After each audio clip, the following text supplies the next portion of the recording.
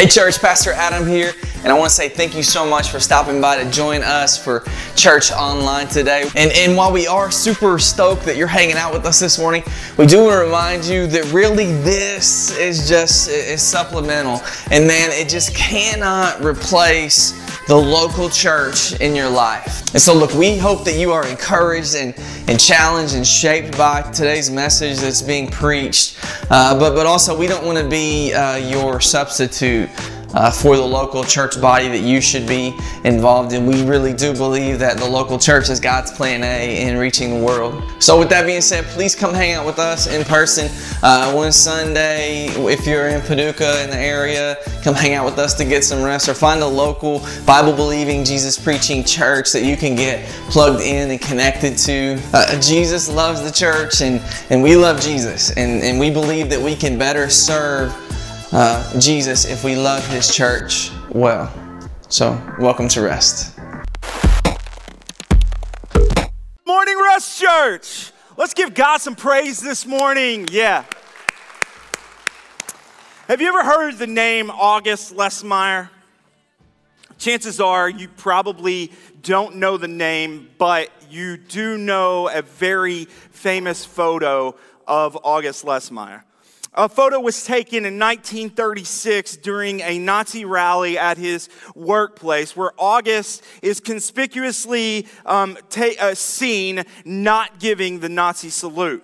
August was married to a woman named Irma Eckler, a Jewish woman, which had gotten him expelled from society for most things. His ability to move freely, his ability to work, all of that was affected due to his marriage to Irma.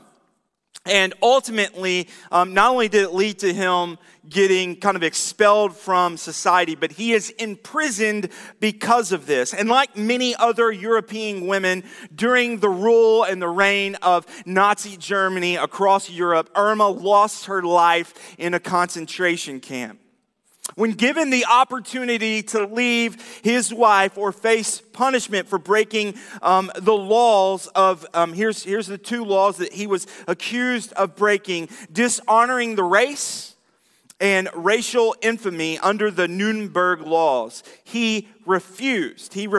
Can you imagine the immense pressure that August would have faced here in this moment? He is standing in a crowd of all of his fellow co-workers, and they are all giving the Nazi salute, essentially saying, "Death to your wife. Death to your wife. Death to the very way of life that you have built." Can you imagine the immense peer pressure here in this moment? Honestly, today, as we sit on the other side of history, as we set some greater than 60 years on the other side of this particular event, nearing 100 years away, it still probably makes you sick to your stomach, right? To see that many men giving the Nazi salute. Given what we know about what that meant, the impression that was there. Even in spite of the immense pressure that August faced, they both chose truth over circumstance. Let's say that again. They both chose truth over circumstance despite the pressure. St. Augustine has a quote, and I want to give this to you this morning. And I'm going to invite you right now to take out your phone, to take a photo of this quote, to write this quote down, to write it in your Bible, to say it to your kids, to make this quote a pillar in your life. Here it is. Right is right, even if no one is doing it. Wrong is wrong, even if everyone is doing it. I'm going to say that again. Right is right, even if no one is doing it. Wrong is wrong, even if everyone is doing it. If you're a mama or a daddy this morning, can I get a Come on, I don't know that you're raising kids. If you're a mama and a daddy this morning, can I get a yeah? How many times have your kids came and said, well, everybody's doing it? My mom used to always say, well, if everybody was jumping off a bridge, would you do it? And I would be like, well, it depends on how high the bridge is. Yeah, it's all about what's underneath there. This morning, as we step into the third week of our discussion of looking at the culture of Rest Church, this sermon series entitled Under the Hood. As we check out what's under the hood of Rest Church, what we are doing is we're not trying to tell you who we want to be, we're telling you who we are. What makes us who we are? What is the DNA of our church? And 2 weeks ago, I kicked off this series as I began to talk about a culture of growth. Here at Rest Church, we have a culture of growth where we desire, we seek, everything about us is to be a church that makes disciples, that what church? That we create a life cycle of folks who are constantly pressing towards Jesus in growth and also fulfilling the Great Commission. Last week, Pastor AB talked about having a culture of response where we as a church are actively in response to Jesus, moving towards Jesus with our heads, with our hearts, and with our hands, that we are constantly seeking ways that we can further respond to the gospel to the world and to us as a church family. And here this morning in week 3, we're going to look at a culture of truth. Say truth.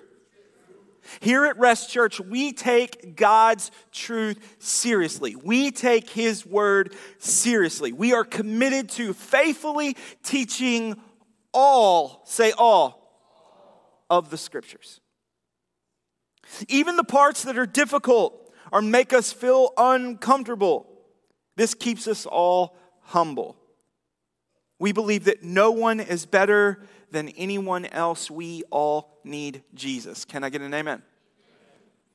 We teach the parts that aren't fun at times. If you've been around for a while, you know. You've seen the pastor team laden with anxiety sometimes before we take the pulpit. I can tell you, a few months back, when I got up to teach on spiritual gifts, on the gifts two in particular, as some people call them, the sign gifts, the gift of prophecy, the gift of tongues, I was basically borderline like psychotic leading up to that message.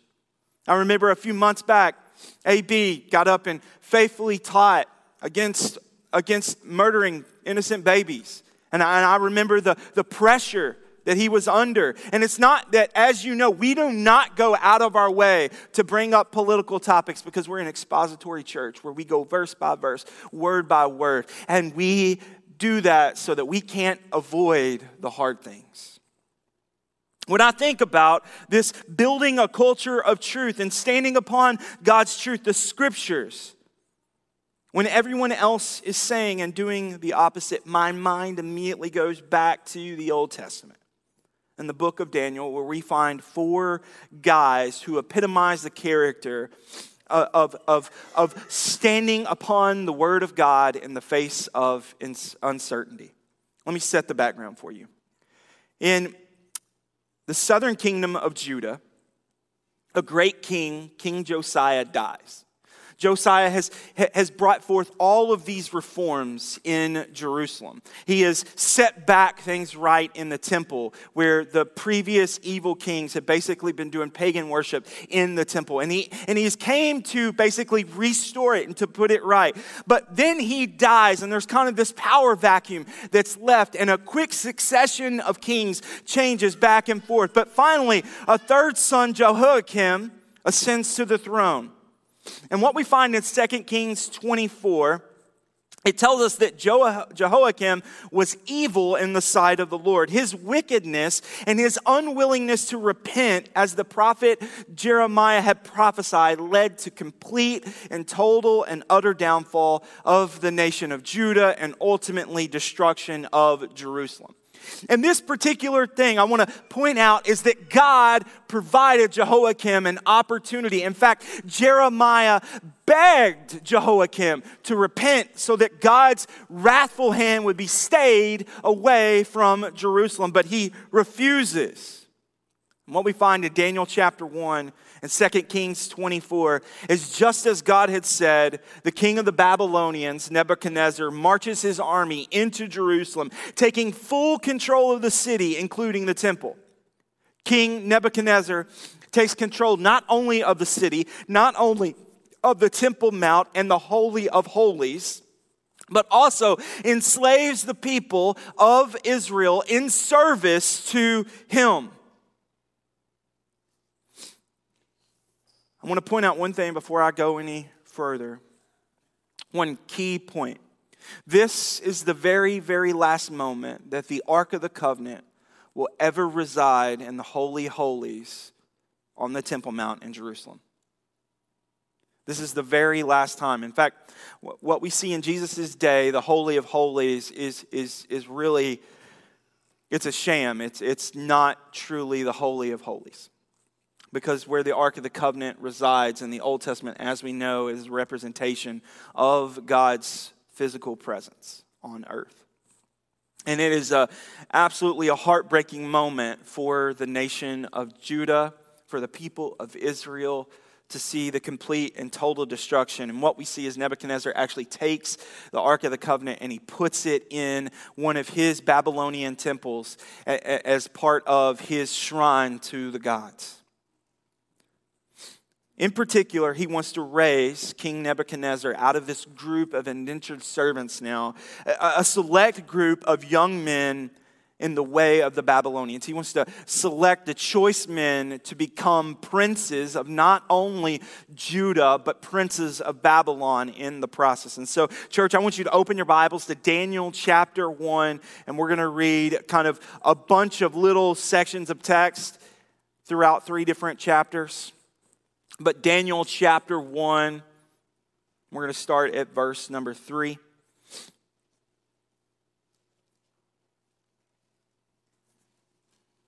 When you got it, say got it. If you don't, say don't. There it is. Yeah, got you.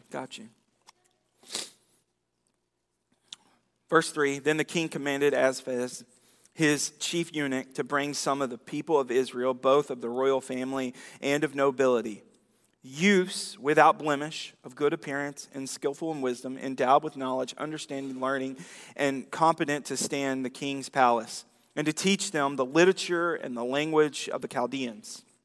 The king assigned them a daily portion of food that the king ate, and of the wine that he drank, that they would be educated for 3 years, and at the end of that time they would stand before the king. Among these were Daniel, Hananiah, Mishael, Azariah of the tribe of Judah. And the chief of the eunuchs gave them names. Daniel he called Belazar.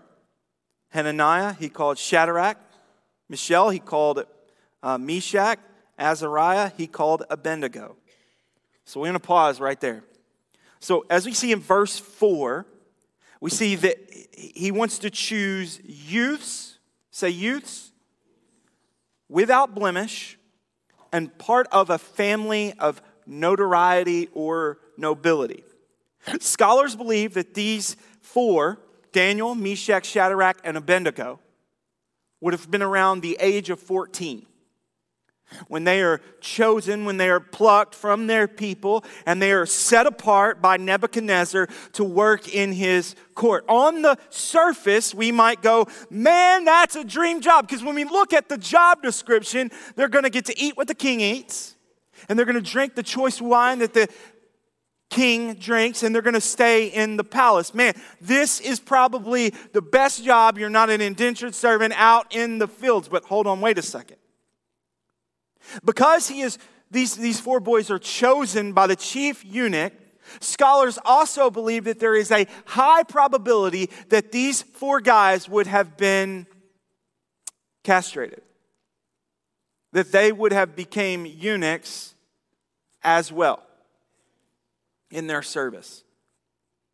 This is especially a big deal or a huge blow to these 4 guys, because in Jewish culture, The continuation of your lineage is paramount. It is important.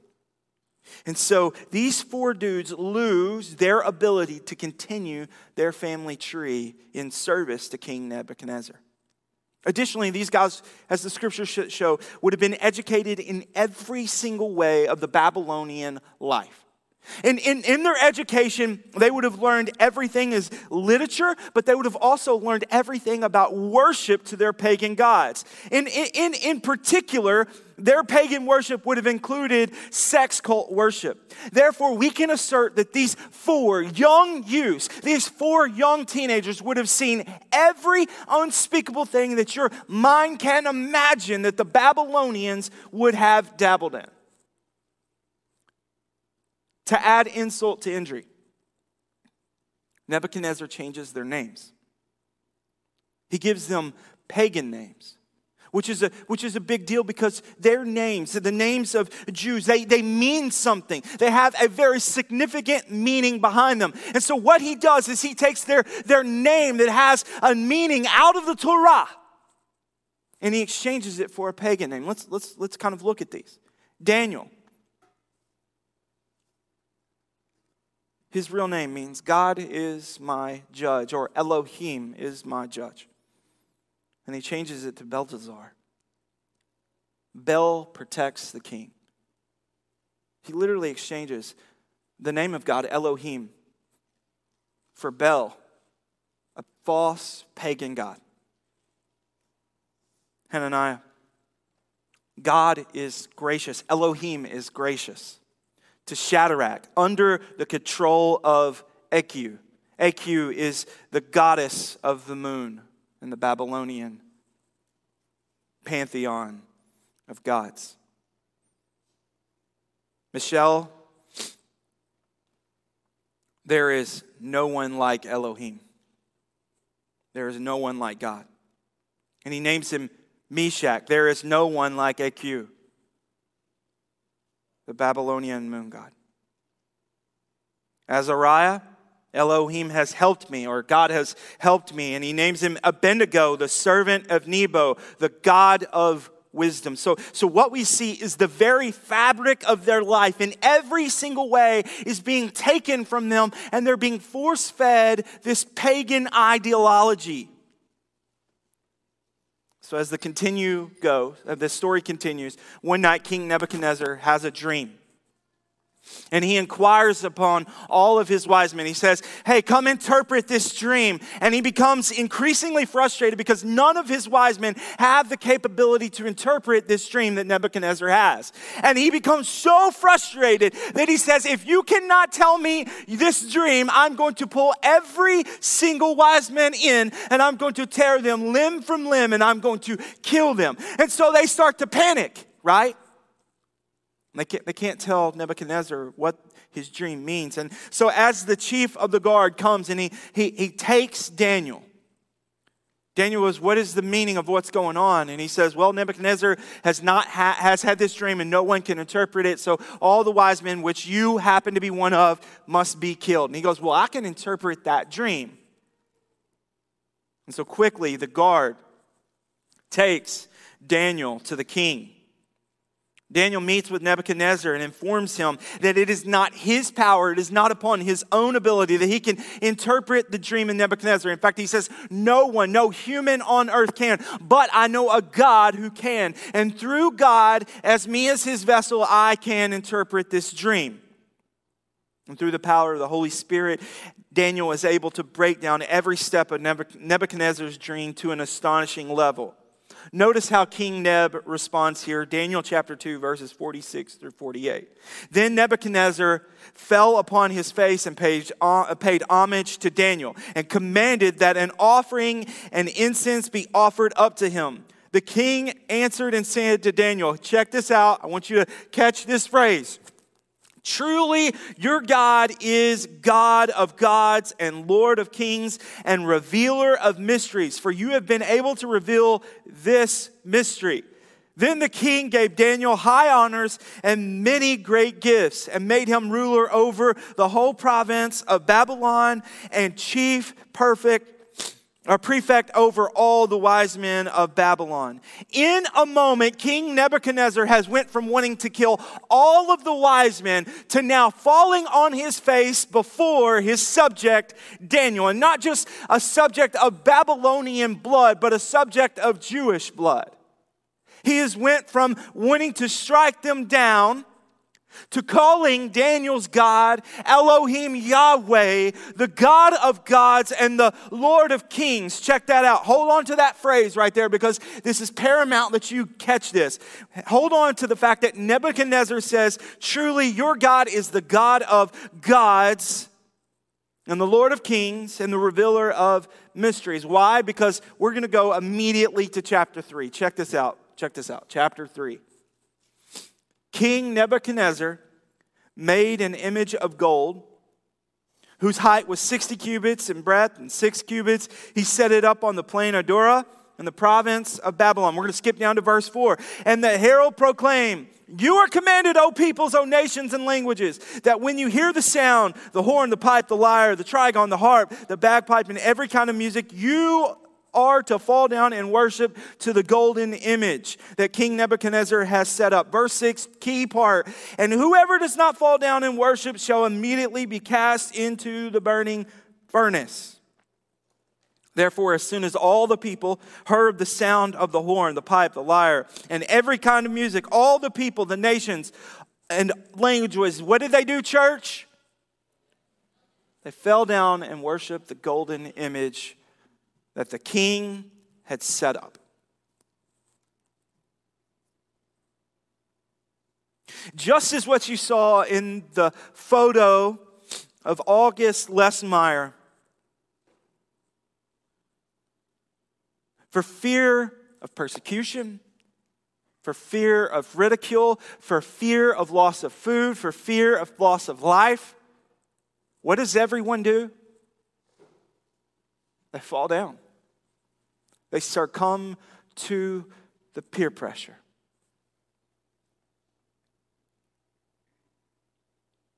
As we know, haters are going to hate. Hate.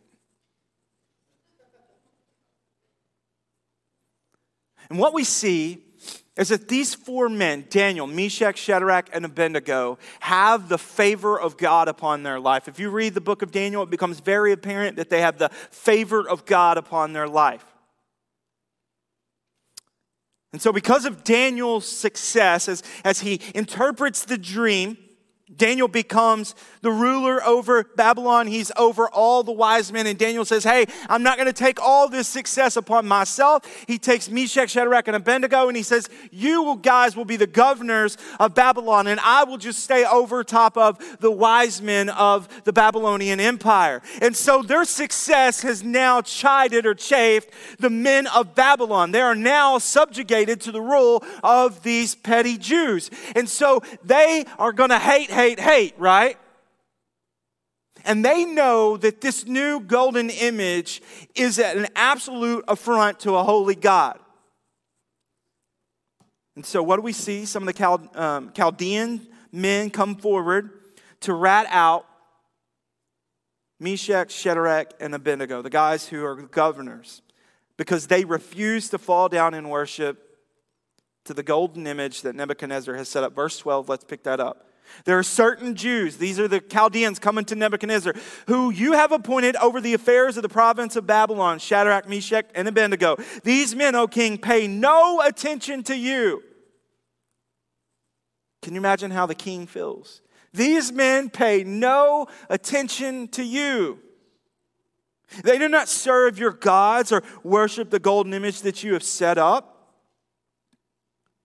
Verse 13, then Nebuchadnezzar, in furious rage, commanded that Shadrach, Meshach, and Abednego be brought. So they brought these men before the king. Verse 14, Nebuchadnezzar answered and said to them, is it true, O Shadrach, Meshach, and Abednego? I think we can pick up from the language here that Nebuchadnezzar loves Shadrach, Meshach, and Abednego, that the favor of God is so apparent upon their life that he doesn't even want to have this conversation.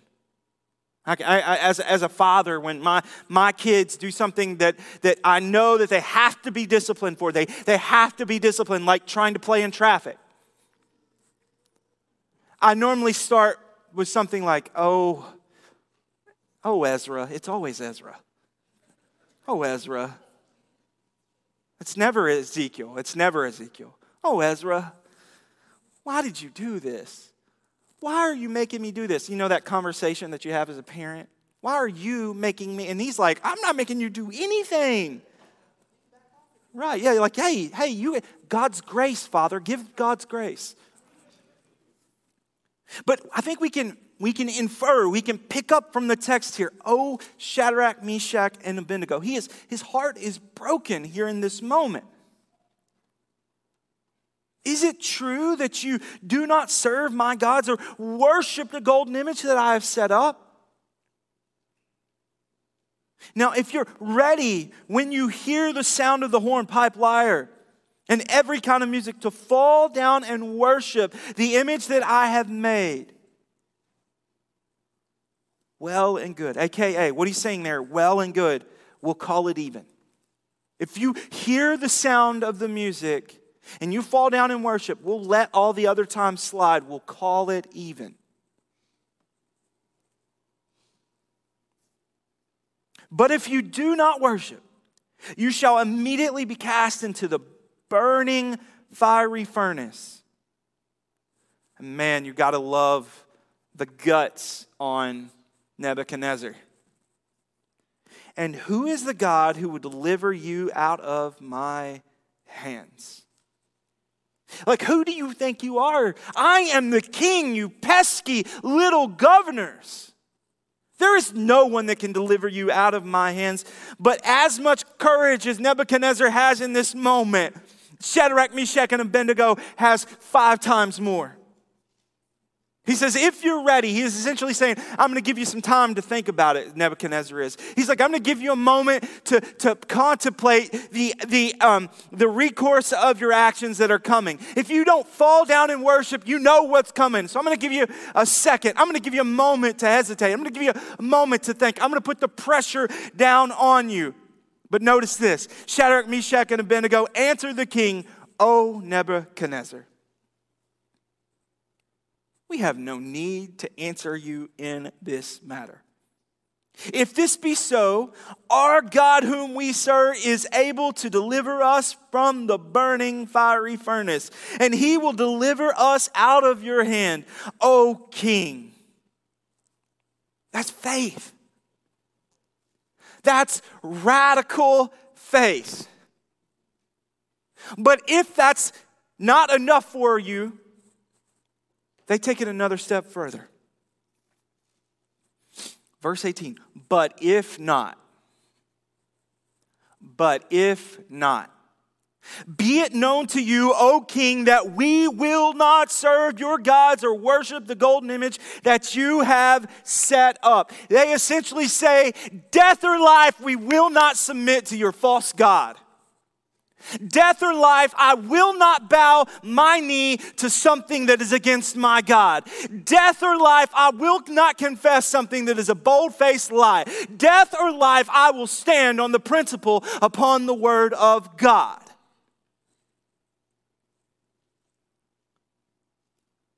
And as you can imagine, Nebuchadnezzar is ticked off. Verse 19, then Nebuchadnezzar was filled with fury.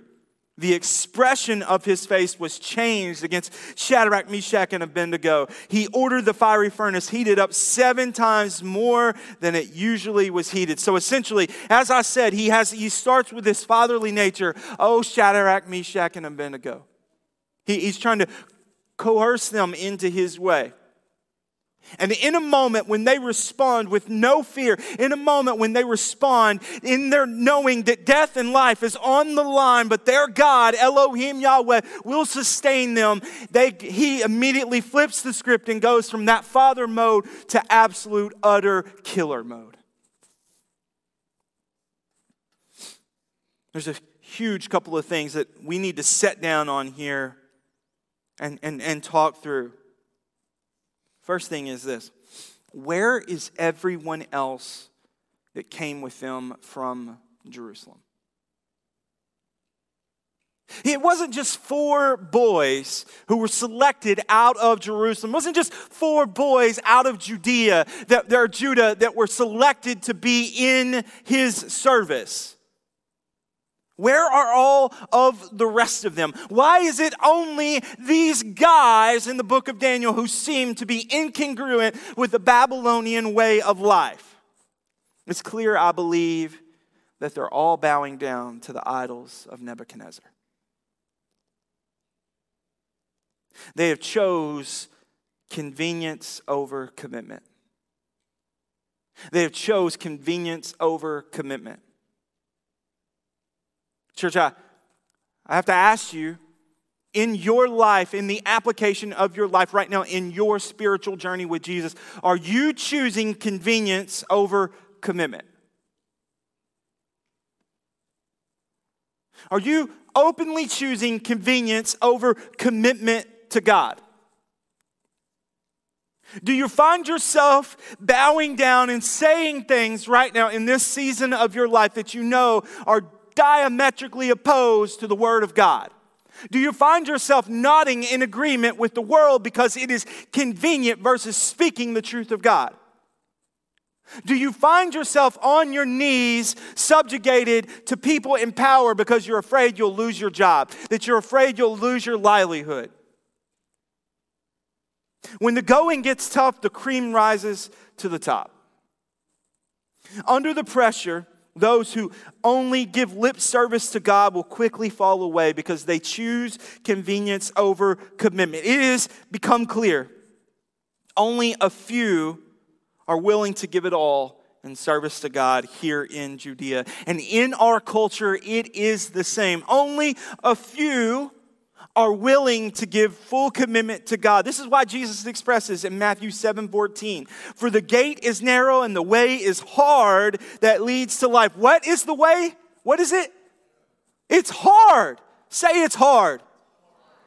You know, sometimes when we ask Ezekiel in our home to do something that he doesn't want to do, he always responds, "But Dad, it's so hard." And we always are like, yeah, discipline sucks. Do you all agree? Like, eating good is not fun, right? Like, I can tell you firsthand, dieting is the worst thing ever. But my blood pressure was high and I was morbidly obese and the doctor said, you're going to die by your 40. And I'm 35. Let's not, let's figure some things out, bro. Discipline is hard, and that's why Jesus says in Matthew 7:14, "For the gate is narrow and the way is hard that leads to life, and those who find it are few." Those who find it are few. And I think it comes down to this very thing, is that we choose convenience over commitment. If we take a step back and look for an application in the context of our world, the sad reality is that pastors all over America are teaching a Babylonian style of Christianity. One that would suggest, what's the big deal about bowing down to the idol? Come on, you can live to fight another day. It's okay to do it. You're protecting your family. You're protecting your family. Don't find yourself at the edge of the sword. Don't find yourself getting your limbs ripped from your body. Why would you do that? God is love.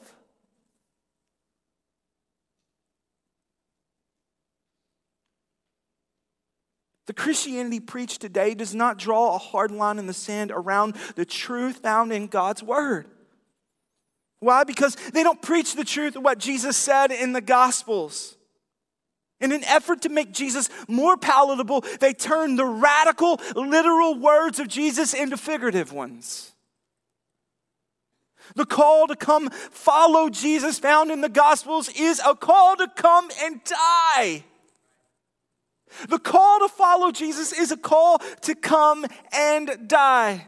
This is meant to be understood both figuratively and literally. Figuratively, in the fact that we are to every single day exchange our fleshly desires for spiritual desires, to not live by the flesh. Because as Paul says, if we live by the flesh, we will die by the flesh. But if we live by the Spirit, we will have life through the Spirit. But also to come and die literally.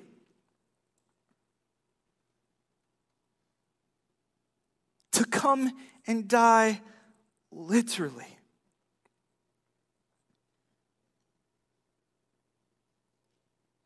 That's why the disciples, all of them, all 11 that are left after Judas's suicide, lay their life on the line day in and day out.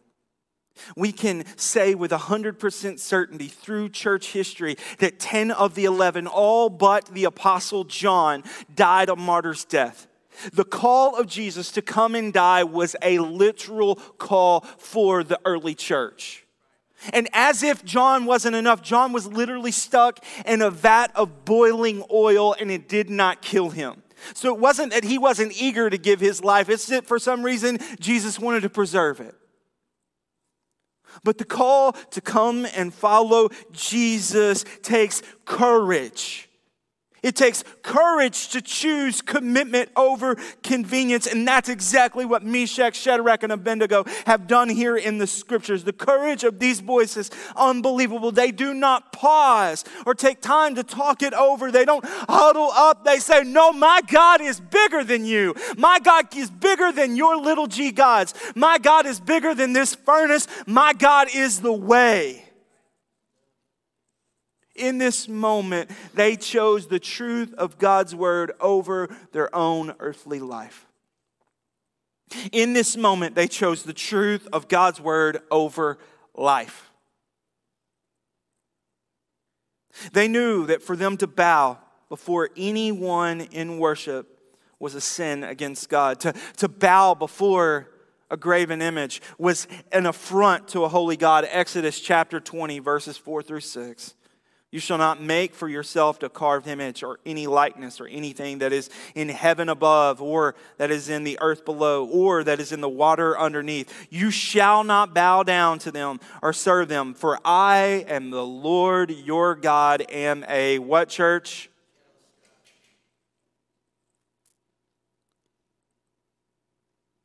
Shadrach, Meshach, and Abednego completely embody what it means to have a culture of truth in your life. Even when it's not popular, or even when the world might stand or culture might stand directly opposed to the truth that we hold, the Word of God is immovable, it is authoritative, and it is inerrant. Therefore, we must embody a culture of truth in our own lives. So why, though? Hold on, let's back up now. Let's back up. Let's bring it back into the text. Why is King Nebuchadnezzar so angry? Because don't you remember in chapter 2, we finish out Daniel's vision. He interprets Daniel's vision. And what is it he says in chapter 2? He says, your God is the God of gods, right? He is the King, He is the Lord of kings. He is the revealer of mysteries. And so what we see here is Nebuchadnezzar has acknowledged that Yahweh, Elohim, is God. That He is moving, that He is effective. So why is Nebuchadnezzar so brokenhearted that they will not bow to him or bow to his statue? And this is big because this speaks directly to our culture today. Right here in the make your own truth, find your own truth world, this speaks directly to it. He is mad because of their choice about the exclusivity of God. He is mad about their choice about the exclusivity of God. They are saying to him, there is one God, and all other little g gods are not God. In chapter 2, Nebuchadnezzar bows down to Daniel and says, I believe your God is the God of gods. But what he's actually saying, we read between the lines, what he's actually saying, church, is I will add your God to the laundry list of false gods I already worship. So long as I can say your God is just one of many other gods, everything else will be okay. See, that's where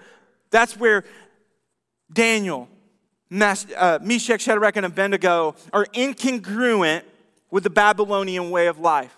It's because they're saying, yes, we see that your God did this miraculous things, but your God is not exclusive. He is not the exclusive way of truth. He is just in the pantheon. He is just a part and parcel of the greater little g gods that we all worship. And you can worship that God, and that's cool, as long as you don't say he is exclusive. As long as you don't exclusively worship him. As long as all the other ways are okay, we're good.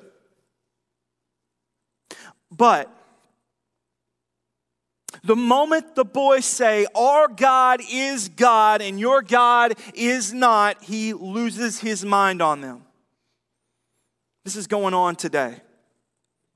This is absolutely a part of our culture, and that's why here at Rest Church, we want to have a culture of truth where no matter who it makes mad, we speak the truth. When it comes to the Word of God and being a Christ follower, the honest truth is you can go out into the world and you confess Jesus as Lord. Most people are going to say, that's great. That's beautiful. Oh, that's good for you. Thank you for finding your truth. I'm glad you have your truth. But the moment that you quote John 14:6, where Jesus says, I am the way, I am the truth, I am the life, and no one comes to the Father. No one can have eternal life. No one can be saved. No one can reach heaven except through me. The world loses their mind on us. Right. Why? Because it is exclusive. In fact, you can go say, Jesus saves sinners, and they're going to agree. They're going to be like, yes, yes, because if you go to a college today and you talk about Jesus, they're going to say his teachings were beautiful. If you go to a Muslim mosque and you talk about Jesus, they're going to say he's the second greatest prophet in Islam. But the moment that you say, there is no other name under heaven and earth which a person can be saved, as Acts 4:12 tells us. And there is salvation in no one else, for there is no other name under heaven given among men which we must be saved. The response of our culture is just like Nebuchadnezzar. They are intolerant to the exclusivity of Jesus and will go scorched earth if you insist upon it. Just like King Nebuchadnezzar does, when we stand for biblical truth, the world is going to spit in our face because they do not want anyone to hear them say it is exclusive. Jesus is the only way. Narrow is the way and hard it is to get there because you need Jesus. They are cool with us doing our own thing. They were cool with us coming in here and dancing and singing worship songs about Jesus. They're cool with that. But what they're not cool with is us saying it's the only way to heaven. That there is only one name through which you might be saved and get direct relationship with God, and that is Jesus.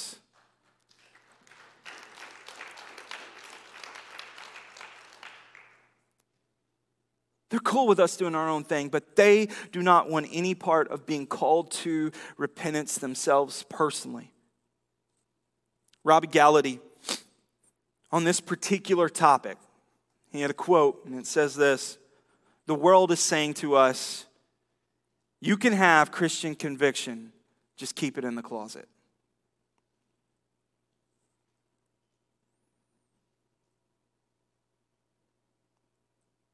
Establishing a culture of truth means we have to embrace all of God's word when we find ourselves at odds with it, or when others find that it does not fit their agenda.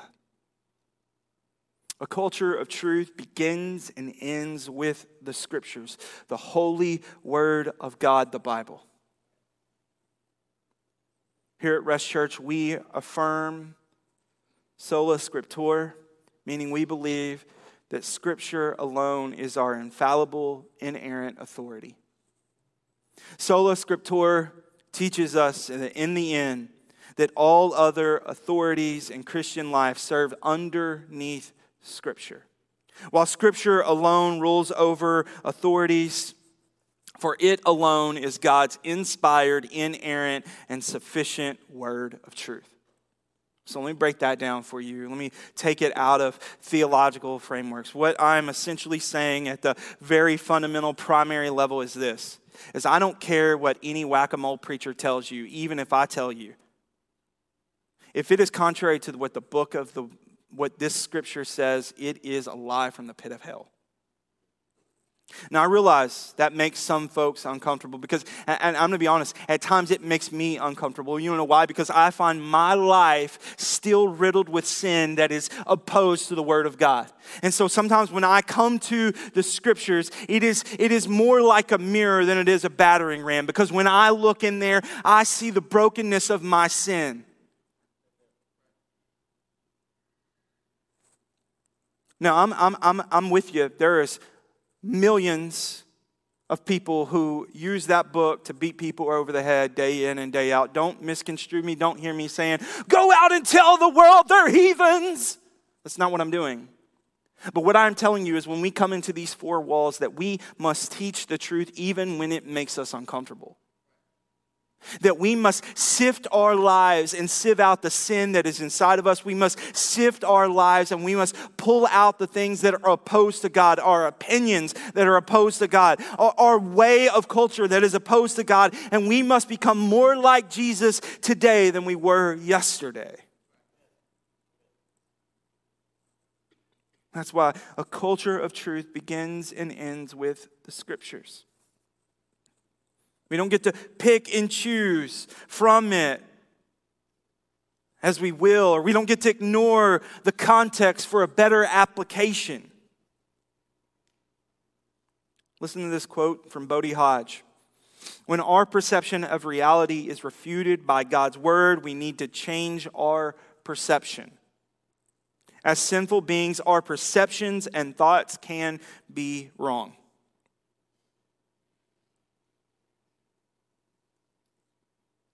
When our perception of reality is refuted by God's word, we need to change our perception. Our goal every week is the same. Here is to preach the unveiled word of God no matter the consequences. Additionally, that's why we're structured differently here at Rest Church than many other churches. And maybe you're a first-time guest, you don't understand what I'm picking up. The leadership structure here is completely different. There's 4 elder pastors and we have 5 pastors. The 4 of us function as the eldership that lead our church. We lead it completely. We are not a congregationally led church. We are held by the eldership. And why do we do that? Because that is the biblical model laid out by the Apostle Paul in 1 Timothy. It is the biblical model also laid out by the Apostle Paul in the book to Thessalonican church. It is the model that we see in the New Testament church. It is not led by one guy. It is not led by anyone on a power trip, but it is co-equally led by the apostles. And so here we attempt to emulate that as in our leadership structure as both elders and pastors. That's why benchmark number 1, if you look back on that very back wall, on the black benchmark to what will be your far left, says Jesus is our senior pastor. That the culture here at Rest is to build around Jesus, to talk about Jesus, to talk about what Jesus did to come radically save people and not about the pastors. To make it all about you as a faith community and not about us, because we are minuscule, we are nothing, and the gospel community is everything. That's why here at Rest Church we don't have deacons like a lot of other churches have deacons. Our deacons are servants, as the scriptures also portray in 1 Timothy and in the letters to the church in Thessalonica. They are to be servants. They are to go and take care of the orphans, the widows. And this is instituted in the book of Acts for a very specific reason, because the apostles, they were working and dealing with so many things such as sickness and prayer and all of those things for the greater congregation, that they were never studying the scriptures and they didn't have time to prepare to teach. And so the apostles raised up these deacons, and the first deacon, Stephen, that was chosen to serve the people so that the apostles could focus on teaching and leading the church. And so here at Rest Church, once again, because it's what the scriptures model, is why our deacons aren't basically the rulers of the church. They are servants. A culture of truth. Another way that it's portrayed here. As you know, I've been preaching for 47 minutes. Hi, welcome to Rest. We preach long messages because we believe that the scriptures need time to dissect, to open, to exfoliate, and to help people understand. And we preach expository, verse by verse, word by word, typically always as we go through books, because we want to emulate how you should read the Bible in your quiet time. And you say, oh, but pastor, people lose their attention after 15 or 20 minutes. The statistics would tell you otherwise. In fact, right now, statistics are showing that the average sermon at a growing church rate, the fastest 100 growing churches in America today, the average sermon is anywhere from 45 to 50 minutes. So what is that saying? That people are craving truth, not powder puff cupcakes on a Sunday morning. So now it comes down to, how do we drive truth in our own life? How do we continue to establish a culture of truth in our church? Well, here it is. Number one, make a decision to take God's word seriously in your life. You want to drive a culture of truth, spend time with God's word and say, what it says, I will take it literal. What it says, I will put it into action in my life. What does it mean to make a decision? The literal definition of making a decision is cutting off all other options. Make a decision to take God's word seriously in your life. The best example I've ever heard of this is it's like an army going to war, and as they roll their warships into the harbor, they burn their ships so that everyone knows when they go to war, no one's going home. They're only going forward, they're never going back. You can never retreat back to your sin, so I'm asking you today to burn the ships in your life, to say, I will make a radical decision to take God seriously, to take His word seriously, to follow Him, to come and die with Jesus. Number two, like Meshach, Shadrach, and Abednego, and what we also see later on in the book of Daniel, decide how you will respond prior to the situation. Notice Meshach, Shadrach, and Abednego did not need a moment to think about it. They didn't need to think through it because they had already decided what they would say, how they would respond in the face of the situation, in the face of the prayer. The reason we cave so many times to the things that are opposed to the will of God, to the word of God, is because we haven't been fully committed to God's word to know how we should accurately respond. Remember the quote from St. Augustine, right is right even if no one is doing it. Wrong is wrong if everyone is doing it. And lastly, I can't say this enough. A culture of truth starts at home. Notice this, these kids are 14 years old. They're 14 years old. How is it that they resist the onslaught of paganism that is being poured out on them? How is it that they are able to do this? I can contend it's because they were discipled at home. They were being taught the word of God so that it was impressed upon their heart. Mom and dad, I want to tell you this. We cannot press the snooze button on discipleship when it comes to our kids. Because I can guarantee you they are being indoctrinated by their friends, by their teachers, by TikTok, by Instagram. They are being indoctrinated in all these other places that are opposed to the way of God. And so you want your youth, you want your kids to be able to stand up against the world, to stand up to the things that are opposed to God. We need to begin to disciple our kids at home. What does that mean? What does that look like? That means your kids need to see you reading the Bible. They not only need to see you reading the Bible, they need to see you living the Bible. You know why so many pastors' kids leave the church? It's because their pastor dad doesn't live the same way at home as he does in the church. You know why the church is losing people and hemorrhaging people? It's because we're fake, man. We're fake. We come here and say, oh, Jesus, holy, holy, holy. And we go home and we cuss out our wife. We cuss out our husband. We tell our kids they're stupid. They'll never amount to anything. But that's opposed to the Word of God, because the Word of God says that they're wonderfully and fearfully made. It starts at home. It starts at home. Don't let the only voice your kids hear about truth come from the world, because I'm telling you, they will depart from the truth of God's word. Teach, read, and impress upon your kids the biblical truth of the scriptures. When was the last time you opened the Bible with your kids? When was the last time you talked to your kids about Jesus? When was the last time you knelt beside their bedside at night and you prayed over them with them and you taught them how to pray? They're only going to model what they see. We can't expect them to show up for an hour and a half on Sunday morning and think it's all going to work out. It's not going to happen. We have to make the choice to make a culture of truth at home. Verse 24 of chapter 3. Then King Nebuchadnezzar was astonished and rose up in haste. At this moment, they've already bound Meshach, Shadrach, and Abednego. And they throw them into the fiery furnace. And it is so hot there in the furnace that it kills the servants who throw them in.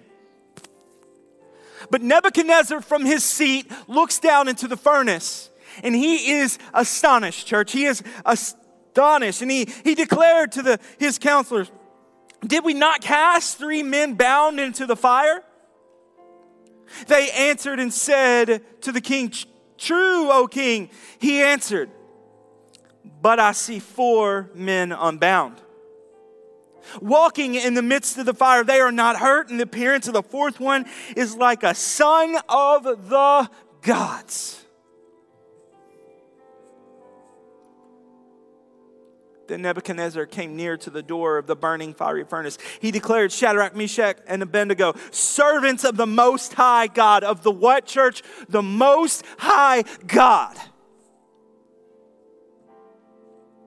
Come out and come here. Then Shadrach, Meshach, and Abednego came out from the fire. And the scripture goes on to say that not a hair on their head was singed. If you choose to follow Jesus today, if you make a commitment to live under his word, I can guarantee you, you will face oppression, you will face hardships, you will face calamities. I can guarantee it because Jesus said it multiple times. If the world hates you, do not be dismayed, for it hated me first.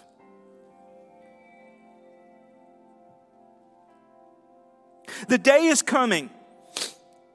And I used to think pastors were old fogies when they would say this. I used to think they were crazy when they would say this. The day is coming when this sermon right here will land me in prison. In fact, if I preached this sermon today in Canada, I would be jailed for hate speech. Because I'm saying that there is one way, that there is an exclusive way to Jesus, and it is through the confines of what this book lays out. That if we would confess with our mouths and believe in our hearts and surrender our lives to Jesus as Lord, we can be saved. But apart from that, we will face a torment of hell after life. That is hate speech in Canada today. And on the course of where we're going, there will be hate speech here. But it's the truth. And I cannot walk away from it. You cannot walk away from it. And we must stand firm in our resolve to speak the truth as laid out in God's word. You said, Pastor, I don't have the courage to do it. I don't have the willpower to do it. The scriptures reveal to us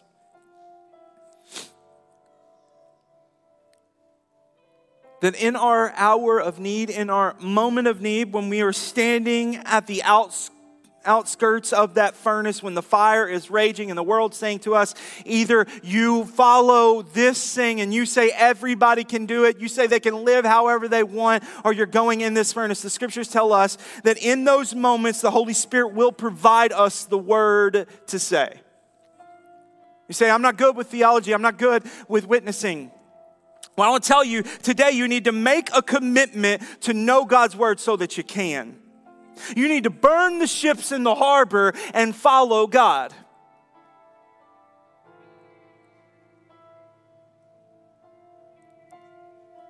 Because just like Meshach, Shadrach, and Abednego, even if you get put in the fiery furnace, the Son of God will be walking alongside you. Even if the world wants to push you down, push you out, and cancel culture says, no, you can't say that anymore. You're fired from your job. You can't come to this supermarket anymore. You can't say that. You can't live like that. I want to tell you that Jesus is in the fire with you. Do you have the guts today? Do you have the commitment to say to Nebuchadnezzar, to say to the Babylonian world that's around us? Do you have the guts to say to culture today, even if he doesn't rescue me, I'm cool?